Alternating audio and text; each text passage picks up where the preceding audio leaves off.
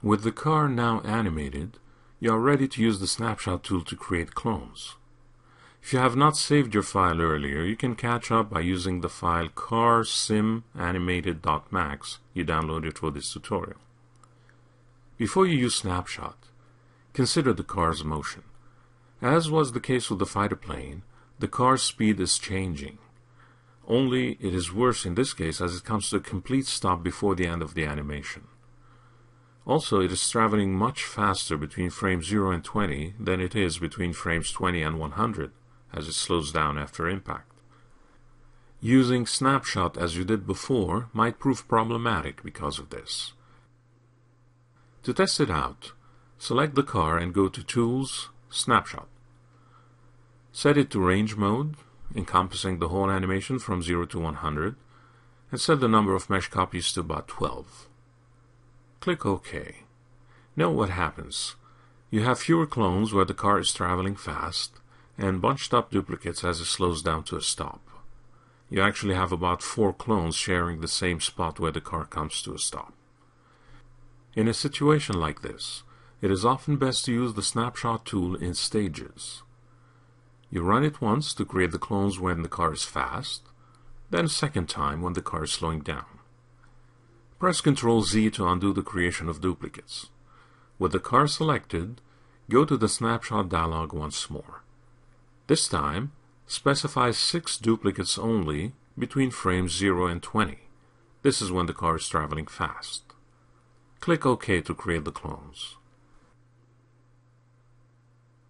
With the original car still selected, go back to the snapshot tool and specify 6 copies again, only this time ranging between frames 25 and 65. This is when the car slows down after impact and a fraction before coming to a complete stop. Click OK to create the clones and exit the dialog.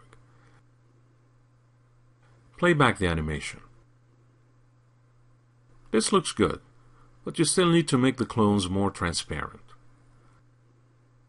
Select all the clones from the Select from Scene dialog, H on the keyboard.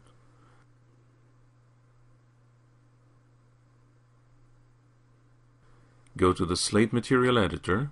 The material for the car is already displayed. It's a multi-sub-object material to make sure it accounts for the steel and glass parts of the car. You need to copy it and make the copy more transparent. Select all 4 nodes that define the car material, and then shift and drag to make a copy. Click in a gray area of the material editor to deselect all the nodes. Go into the copy's submaterials parameters and make them more transparent. 15% opacity for the steel and 12% opacity for the glass. If you want to, enable Show Shaded Material in Viewport on the steel material. Select the top node and apply the new material to the selection. Exit the material editor and deselect all objects in the scene. In the next movie, you animate the visibility of the clones so that they appear only after the car matches their position.